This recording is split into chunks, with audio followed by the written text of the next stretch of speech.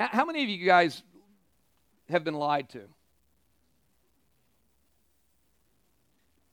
It's kind of a common experience, isn't it? And it hurts a lot. But I think what hurts more about being lied to is when you realize you've been living based on that lie. You actually bought it. You actually took it and you ran with it. And when you finally find the truth, there's this feeling that just overwhelms you. This is, how in the world could I have ever believed that about whatever the circumstance is? And I was thinking about that, and as I was preparing to come back, there was this thought that there are a lot of lies that honestly, unfortunately, many people believe and base their lives on that just aren't true. And sadly, there's pain and there's suffering and there's hurt that come out of those lies that unless we recognize them and deal with them, they actually lead to destruction in our lives. And so what I want to do in these next few weeks is really, we're starting a series called Liar, Liar, and I put that out there, and I can't tell me how many of people have already texted me and said, hey, you need to show a clip from Liar, Liar. That's a funny movie. I know it. I just couldn't find the clip that worked for this, okay? But there is one who is active, and there is one who is against us, who is the ultimate liar, and that is the enemy of our soul, Satan. And yet in his lies, he has caused the church of Jesus Christ, he's called many believers, to believe some things that just flat aren't true. And what I want to do over these next few weeks is kind of expose some of these lies, bring us back into the truth, and let God work in our spirits. In fact, we're going to talk about a lot of things. One of the things we're going to talk about is the lie that pain should be avoided at all costs. That's a lie that a lot of people try to build by, because they say, if I'm in pain, then I must not be in the midst of God's will. How many know that's not necessarily true? Read your Bible sometimes. You'll realize it's definitely not true for those that always follow God. One of the things we're going to talk about is the lie that some things can't be forgiven. I've dealt with that a lot as a pastor. Pastor, I just can't be forgiven. Some things just can't be forgiven. No. I do believe the Word of God tells us that by the blood of Jesus, that there's one thing that can't be forgiven. We'll talk about that, but believe me, all things can be forgiven through Christ. Here's another one, and I see this one a lot. All things happen for a reason. That's something that we hear a lot, and we base our lives, and we get a wrong image of God because of how we extrapolate that lie out. So we're going to take some time with that. But today, I want to talk about the number one lie that the enemy of our souls brings against us that so often, unfortunately, we buy into, and that is the lie that God can't be trusted with everything. That God can't be trusted with everything. Hebrews 11, verse 6 says this, and without faith, it is impossible to please God. Because anyone who comes to him must believe that he exists and that he rewards those who earnestly seek him. Now, if you take that verse and you just begin to break it out and look at the wording and what is being said here in this context, it basically means that if it is impossible to please God without faith, then why would our enemy not strategize and try to keep us from having faith in our God? To believe that he exists and that he rewards those who diligently seek him. In fact, the enemy's strategy is to convince us that God can't be trusted in any area of life, but especially in the areas we are struggling with the most. Well, you can't trust God in that. I mean, he would have already healed you by now. You can't trust God, your marriage would already be whole by now. Well, you can't trust God, your kid would be serving Jesus by now. And he begins to erode our faith to keep us away from the very things that are the foundation of what we believe. You know, we have a lot of wrong pictures of the enemy of our souls, of Satan. In fact, we have a lot of cartoon caricatures of the little red devil with the horns and the pitchfork and the tail and all that kind of craziness. And yet the Word of God says that he comes to us with the appearance of wisdom. He comes to us with the appearance of righteousness. He comes to us, in fact, the Word describes him as an angel of light. And this morning what I want to do is I want to expose how he comes, and I want to expose this lie that so many unfortunately have let creep into their lives, and now their faith has been eroded. And I want to do it through two stories. There's two stories that are, one's in the very beginning of the Word of God, and one's in the very beginning of the New Testament. So go to Genesis. We're going to start with the first one. And there are two stories that are very, very different because of their setting. But yet, in both those stories, you're going to see how the enemy of your soul begins to work against the very foundations of the things you believe. And in Genesis chapter 3, we're going to read verses 1 through 13. It's a picture of the Garden of Eden. It's the picture of perfection. life at its best. There's no sin nature. There's no brokenness. There's no sickness. There's no cancer. There's no, all the things we deal with today, they didn't exist. It was the idyllic setting. But there we read the very beginning of this temptation to not put our trust in God. So pick it up in verse 1. It says, now the serpent, we're referring to Satan here, now the serpent was more crafty than any of the wild animals the Lord God had made. And he said to the woman, did God really say you must not eat from any tree in the garden? Now let's just get context here. If you were to go back in chapter 2, God did say to Adam that they could eat of any of the trees of the garden, but there was one tree in the middle, the tree of the knowledge of good and evil, that they were not supposed to eat. So here you see Satan bringing some truth into this, all right? And now the woman replies, the woman said to the serpent, we may eat fruit from the trees in the garden, but God did say, you must not eat fruit from the tree that's in the middle of the garden. She's correct, but then she does what we do so often. She added, she says, and you must not touch it, or you will die. God never said to them, you can't touch the tree. Here we have the first legalist in the Word of God right there. Eve began right there. You know what a legalist is, right? They're the ones that want to help God out. It's like if we can put other fences up or we can add other things that are around the Word of God, we're going to help you out be a little more holy because, after all, we know better than God. So here she is trying to add to this. But the enemy replies back. The serpent said to her, you will not certainly die, the serpent said to the woman. For God knows that when you eat from it, your eyes will be open and you will be like God, knowing good and evil. In other words, what he's already purporting is, and listen, God's holding out on you. God's holding out on you. He doesn't really look out for your best.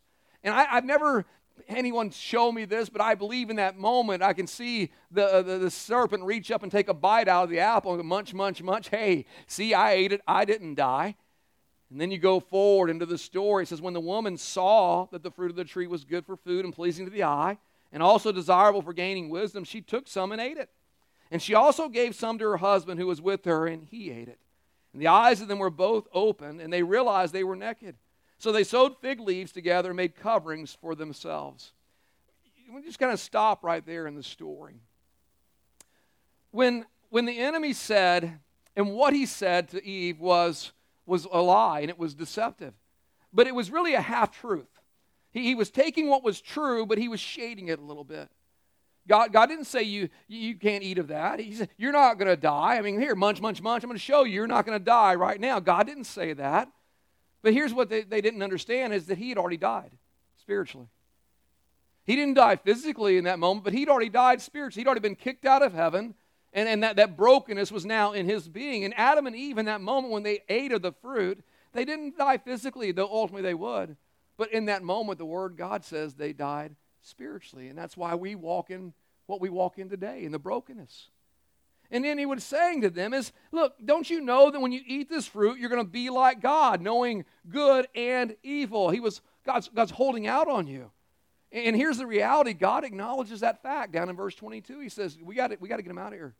Because if they eat of the other tree, they have eternal life. He says, then they will know the good and evil, but they'll live in it their whole days. You see, guys, it's one thing to know the knowledge of good and evil from a conceptual standpoint, which was God. But now they knew it by experience.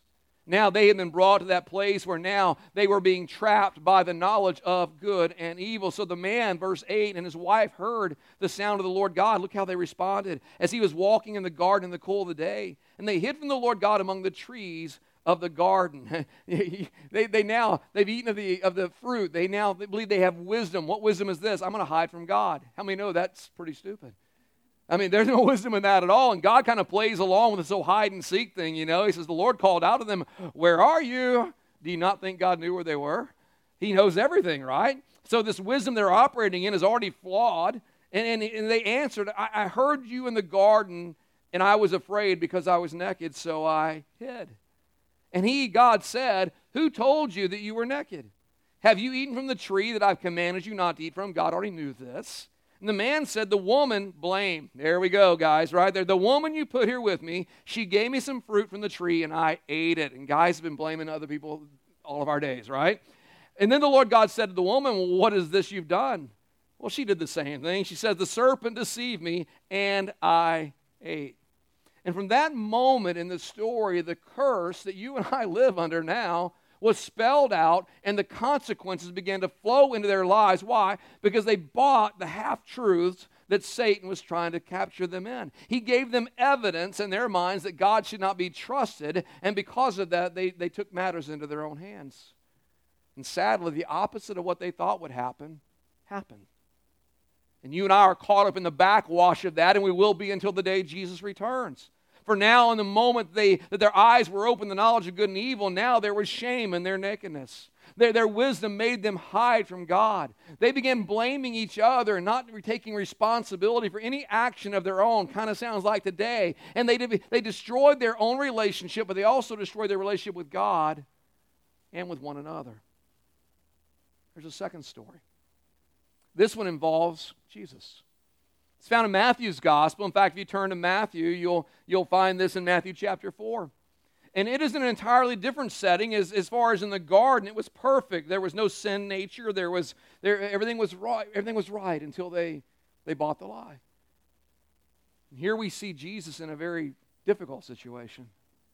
He was being led into the wilderness by the Holy Spirit. It was God's plan, but unlike the garden, everything was not perfect. In fact, everything was stacked against him in this moment. And I need to clarify something before we enter into the story, because sometimes people have the wrong image of who Jesus was on this earth. Can I tell you that Jesus was not God in a bod? Okay, he was not like Clark Kent Superman, like here's God in disguise, and he's totally God, and nothing can touch him. No, he came and he laid down his glory in heaven. And he came to earth as a man, and listen, and he was led by the Holy Spirit and empowered by the Holy Spirit in everything he did. So he wasn't just God in all of his glory, all of his power. No, he had surrendered that to come and be tempted as a man so that he could be that sacrifice for us. He was the second Adam. He was not going to fail the test Adam failed, because he was the only one who could become the sacrifice that you and I could be forgiven of our sins today. So get the right image of Jesus into this place of the wilderness. So here we go. Jesus was baptized. He's starting his public ministry, and the Holy Spirit leads him into the wilderness. Verse 1. Then Jesus was led by the Spirit into the wilderness to be tempted by the devil. And after fasting 40 days and 40 nights, he was what? How many of you'd be hungry after 40 days and 40 nights? Some of us can't fast a day without feeling like we're dying, right? But he was hungry. It's just natural because he was a man. And the tempter came to him and said, if you are the Son of God, then tell these stones to become bread. Now picture this again. Here's Jesus. Everything he's doing is to honor the Father. I do what the Father says. The Holy Spirit leads me. Here he's hungry. He has a need, but the Holy Spirit has not shown him yet what to do. And Satan comes along and tells him, I'll tell you what to do. Tell these stones to become bread. And what he was saying is he tempted him to take matters into his own hands because somehow God had abandoned him. Just go ahead and take matters in your own hand because God has not come through for you yet. Just go ahead and do what you think is right because after all, God can't be trusted. And so this very first temptation was right into that, and Jesus answered him in the only way he could. It is written, man shall not live on bread alone, but on every word that comes from the mouth of God. Hear what Jesus was saying in this moment. He was saying, Satan, I would rather starve to death than disobey my Father. Satan, I'd rather starve to death than to take matters in my own hands and not trust God in this moment. Well, how many know Satan doesn't give up once after you rebuke him? He comes back another time. And he did to Jesus. The devil took him to the holy city and had him stand on the highest point of the temple. If you're the Son of God, he said, throw yourself down. For it is written, he will command his angels concerning you, and they will lift you up in their hands so that you will not strike your foot against a stone. Now again, he is distorting Scripture. That's why it's so important that we know the Word of God.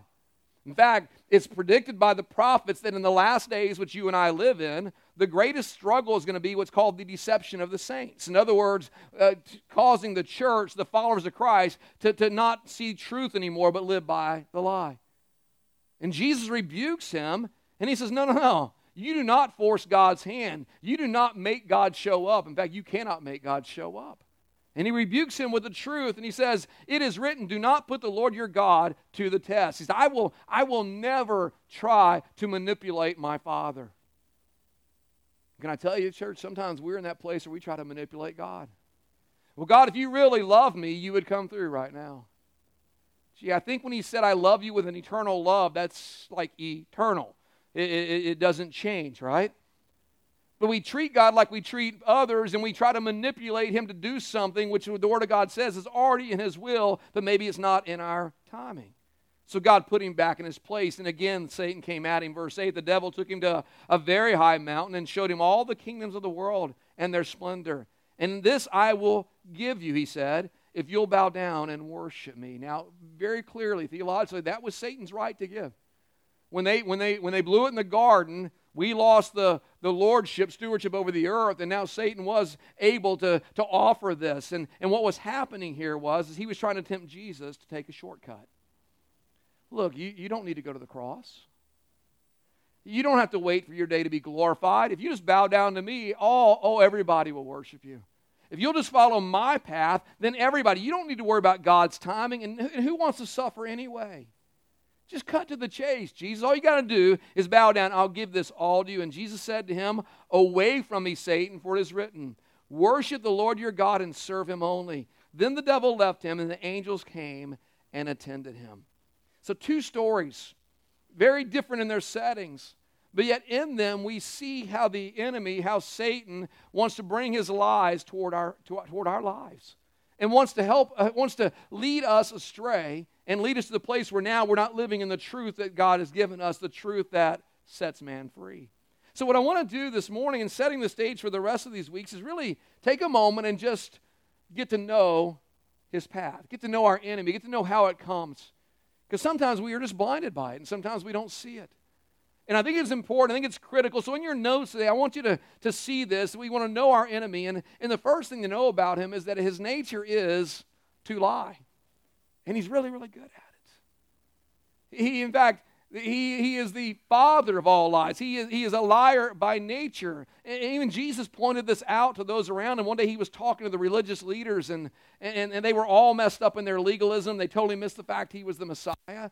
And in trying to open their eyes and correct them, he rebuked them with this in John 8:44. He's speaking to the leaders. He said, look, you Pharisees, you Sadducees, you ruling elders, you belong to your father, the devil. How many know you don't want Jesus telling you that right now? Hey, your father's the devil. You may think he's the devil. He's really the devil. Your father is the devil, and you want to carry out your father's desires. He was a murderer from the beginning, not holding to the truth. For there is no truth in him. And when he lies, he speaks his native language. For he is a liar and the father of all lies. If we could visually see him, if his lips are moving, he's lying. It's just that simple.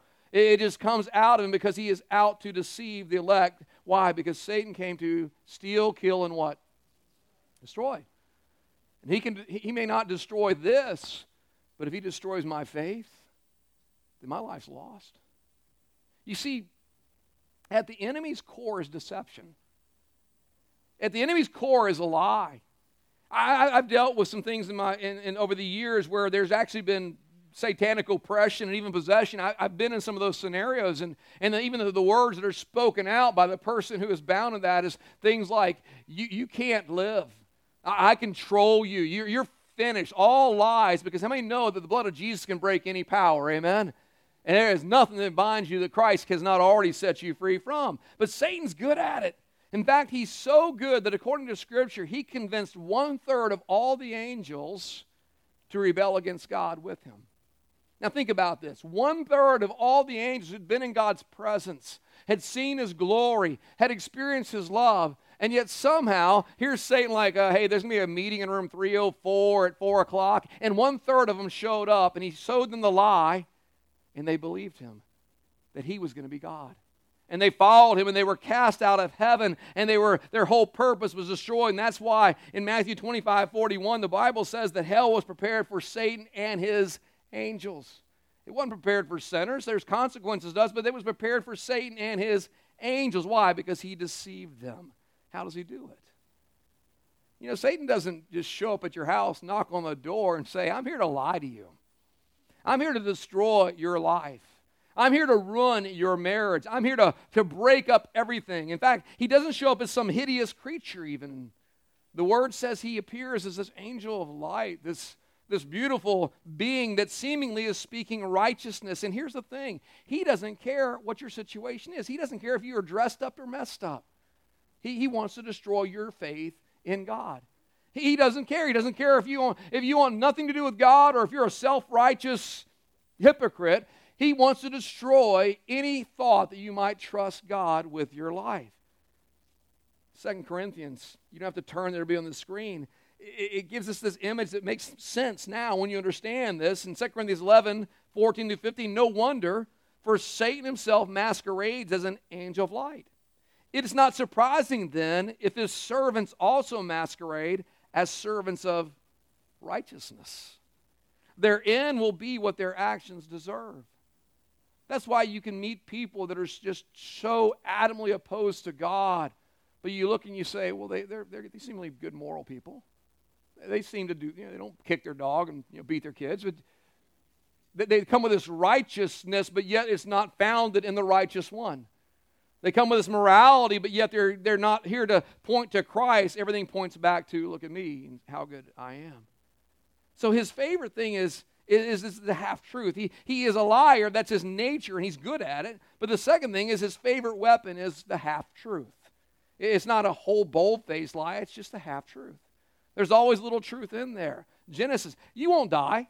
Munch, munch. See, I'm not dying. But it didn't explain you're going to die spiritually.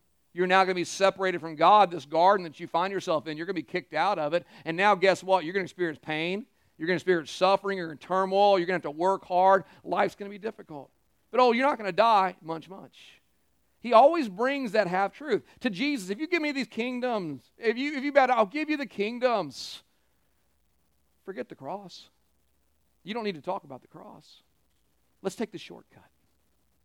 I know I don't look like it now, but growing up, as many of you did, played sports, and I had the privilege of being in Texas. In Texas, that meant you played football because that's what Texans did. And I had the privilege of being a linebacker, which is kind of my nature, and that makes sense now. And one of the things I hated above all else in being a linebacker is what is called a trap play. Anybody, real quick, so I have a little bit in the audience, anybody know what a trap play is? I know Chad played linebacker too. You understand this. Here's what a trap play is. It's when all of a sudden the very goal of your life is standing right in front of you. It's like the Red Sea parts in the middle of the line, and the quarterback is standing right there, and you're thinking, I am going to be on ESPN tonight because I'm going to nail this joker, and he is going to hurt badly.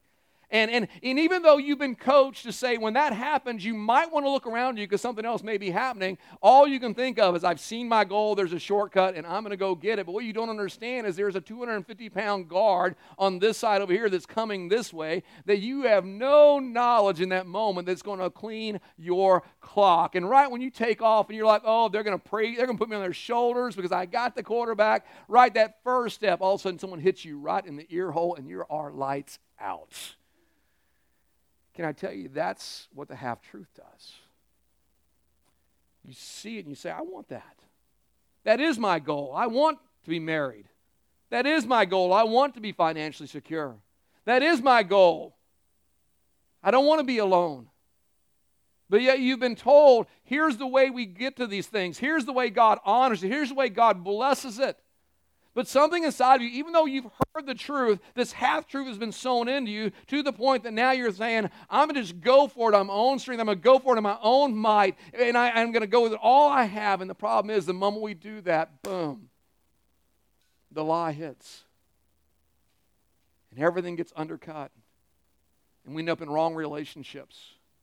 We end up letting down our true understanding of who God is. We compromise. Why? Because we bought into the half-truth, and now that truth's consequences come on to our lives.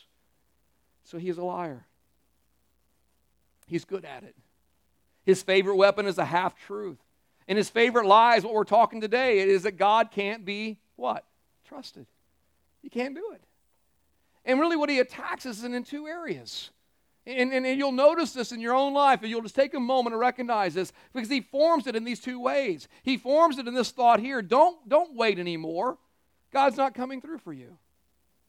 Because after all, we are impatient people, aren't we? God's not coming through for you. You don't need to wait for him anymore. He's just not going to do it. Or the second form that it takes is, well, God's holding back from you, and you really don't want to miss out. God's holding back from you, and you really don't want to miss out. And what he's doing is he's challenging God's goodness, and he's challenging God's timetable. I mean, in our humanity, it's justifiable almost. We've read the promises of God. We've heard what he has said. We keep doing the right thing over and over and over again, and yet we're not seeing the promise fulfilled totally in our lives in this moment, and we get tired. And we say, well, maybe it won't hurt if I just help God out a little bit. Maybe it won't hurt if I'll just take things into my own hands. Example, I want to get married. I want to have a partner. I want to have somebody in my life, and yet nobody seems to be coming along, God, and I keep going to churches and going to single groups and everything else. It's just not happening. And so, God, I just may need to lower my standards a little bit because I just don't like being alone. That sounds logical until not being alone means you're with the wrong person that destroys your life because now you're outside of God's plan. Can I tell you, the Bible's full of examples, isn't it? The Bible's full of examples of people who have done that very thing. Moses, great example.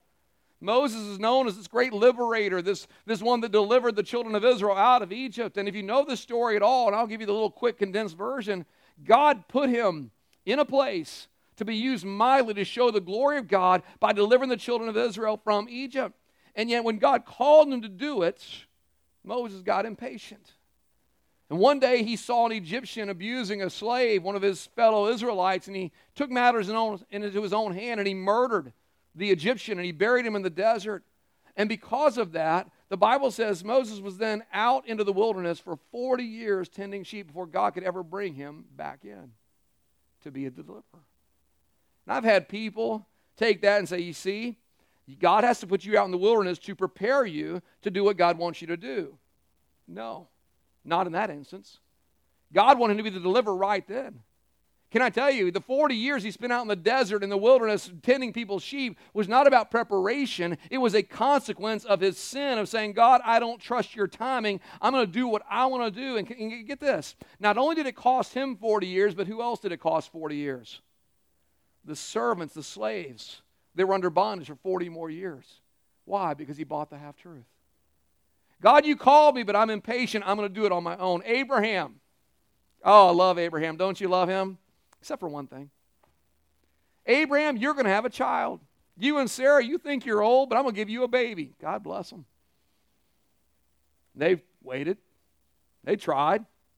Didn't happen. So they come up with this great genius plan. Why don't you take my handmaiden, she's younger, have a baby with her, we'll claim it as our own, and sure enough, they have Ishmael. Praise God, we got a boy. Only later for God to open Sarah's womb, and now they have the son of promise. And can I tell you, all you got to do is watch the world's politics today. We are still getting eaten up because of that decision. The Arab-Israeli conflict, it goes right back to Ishmael and Isaac. That's why the Middle East is what the Middle East is. Why? Because he got impatient. He said, God must have time. He must have forgot his promise. And then when we do that, we pay a high price. Eve, you're missing out on being like God. Just eat the apple, not the apple, the fruit and get it over with, all right? We couch that in today's term. Only a fool keeps their commitments. You didn't know what you're getting into? Come on. No one lives their word. Just get a good lawyer and get out of it. Only an idiot pays all their taxes. I mean, come on, how are you ever going to get ahead if you keep doing things that way? You go to a party. What do you mean you're not getting drunk? We've got a designated driver sitting around. There's no harm here, no foul. You want to die a virgin? Come on, what is wrong with you? We hear it in our own terms, in our own circumstances. And all these lies are about missing out. They're about God not caring for you, about God not providing the right ways for you. And so what we do is we break God's rules because others seem to be breaking them without impunity. And Satan says, see, they get away with it. And he takes God's promises and God's covenants, and he tries to convince us that they're just urban myths, urban legends. They're just myths. One of the lies we're going to deal with in this series going forward is the lie that God has gotten more tolerant in his old age. We're going to talk about that because a lot of the church believes that now. But can I tell you, God's laws are not arbitrary, and they're always for our good. But Satan always says, no, he's holding back on you. He's stifling your life. He's making you wait for things that you shouldn't wait for. After all, grab life. Let's go. But can I tell you, there's always consequences for ignoring God's laws, even if the consequences are delayed. And the sad thing is the consequences don't always just affect you. They also catch up others around you in the backwash of your own disobedience. And it comes by behind the lie. It comes by just settling in and saying, I believe this half-truth, I'm going for it. Why? Because Satan is a liar. He's good at it. He gets in the half-truth. And then the last thing I want to say about him, because this is the last time we're going to talk a lot about him, is that he is powerful, but his power is limited. He is powerful, but his power is limited. And it's very important that we seal this right now in this teaching, because, can I tell you, Satan is not God. Amen? He's not the Holy Spirit. He's not omnipotent. He's not omnipresent. He's not omniscient. He does not know your thoughts. Believe me, we tell him enough of it all the time. He's not everywhere at once. He cannot make anyone sin. That comes out of a choice and of a desire that matches opportunity. He cannot read your mind. He's not the Holy Spirit. But I tell you what he does do. He shouts at us through culture, and he shouts at us through the sin nature. And that's why the Word of God says when we know the truth, then the truth will set us free.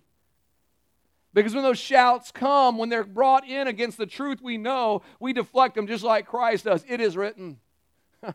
You're just wrong. I'm not going that way.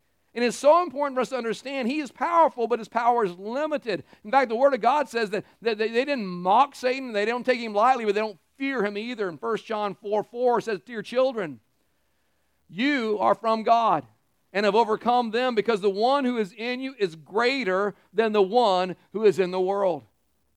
Listen this morning, no matter what your background, no matter what your family structure was, your heredity or whatever else, no matter what you think about how messed up you are, can I tell you something? He does not have a foothold in your life unless you start believing the lie. You're not bound by some curse. Jesus broke the curse of sin when He died on the cross and rose from the grave on the third day. And we put our faith in Him. We live in that freedom, and bondage is not part of our lives. But I'm telling you this morning, there are some that just because your family was messed up, you just expect to be messed up. That's a lie from Satan. Well, my dad was an alcoholic. He was a mean old guy. I guess that's what I'm going to be. Wrong. Jesus came to make all things new. But Satan wants to hold you back by tying you to your past. Growing up in church, I used to hear it a lot all the time. It's under the blood. I just thought it was one of those cliches. It's under the blood. I'm like, that just sounds gross. What is that? Under the blood. That means anything you have submitted to God through Christ, He is taken care of. And it is covered. But you know what it also is? It is forgotten. Because the Bible says He takes our sins and He casts them from the east as far as the east is from the west.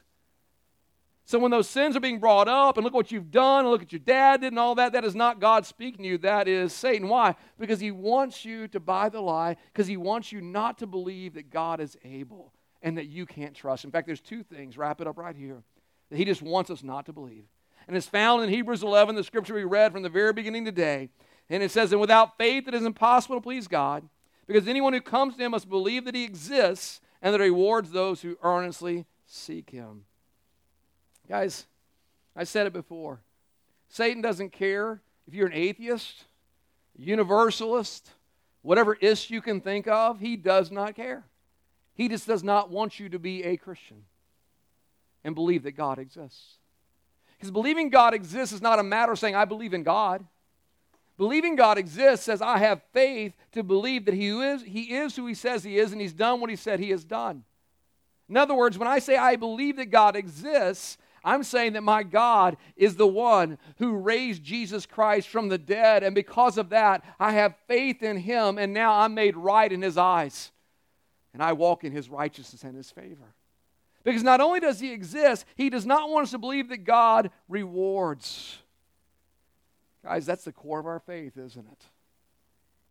Even if God's timetable does not line up with our own, can I tell you, you just got to hang in there. Because ultimately, ultimately all God's promises come true. It may not be till glory, till we see some, but can I tell you, they will come true. But you know what's even greater than that? And here's where I want to wrap up this morning. When we read that in our own cultural setting, in our own ways, we say, yes, God exists, and He rewards me when I believe in Him. And we believe those rewards are more now. They're more all about my life. They're all about my ease. They're all about my ability to live without pain or any kind of suffering and all those things. Can I tell you, there's one reward that God has already given you today that supersedes any other reward you'll ever receive again.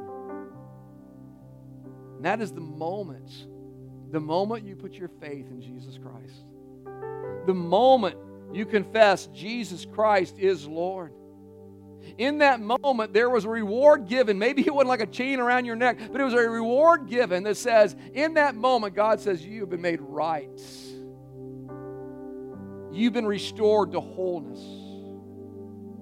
Judgment does not await you. You are mine. And sometimes we forget that's the greatest reward. And Satan does a good job of lying all around that to say, but see, God's not taking care of you because you're having to deal with sickness right now. See, God is not taking care of you because you're going through financial stress right now. Guys, there is no higher reward than to know you're right with God. There is no fear of judgment in your life, and someday there will be eternity, but that's not the whole reason God saved you.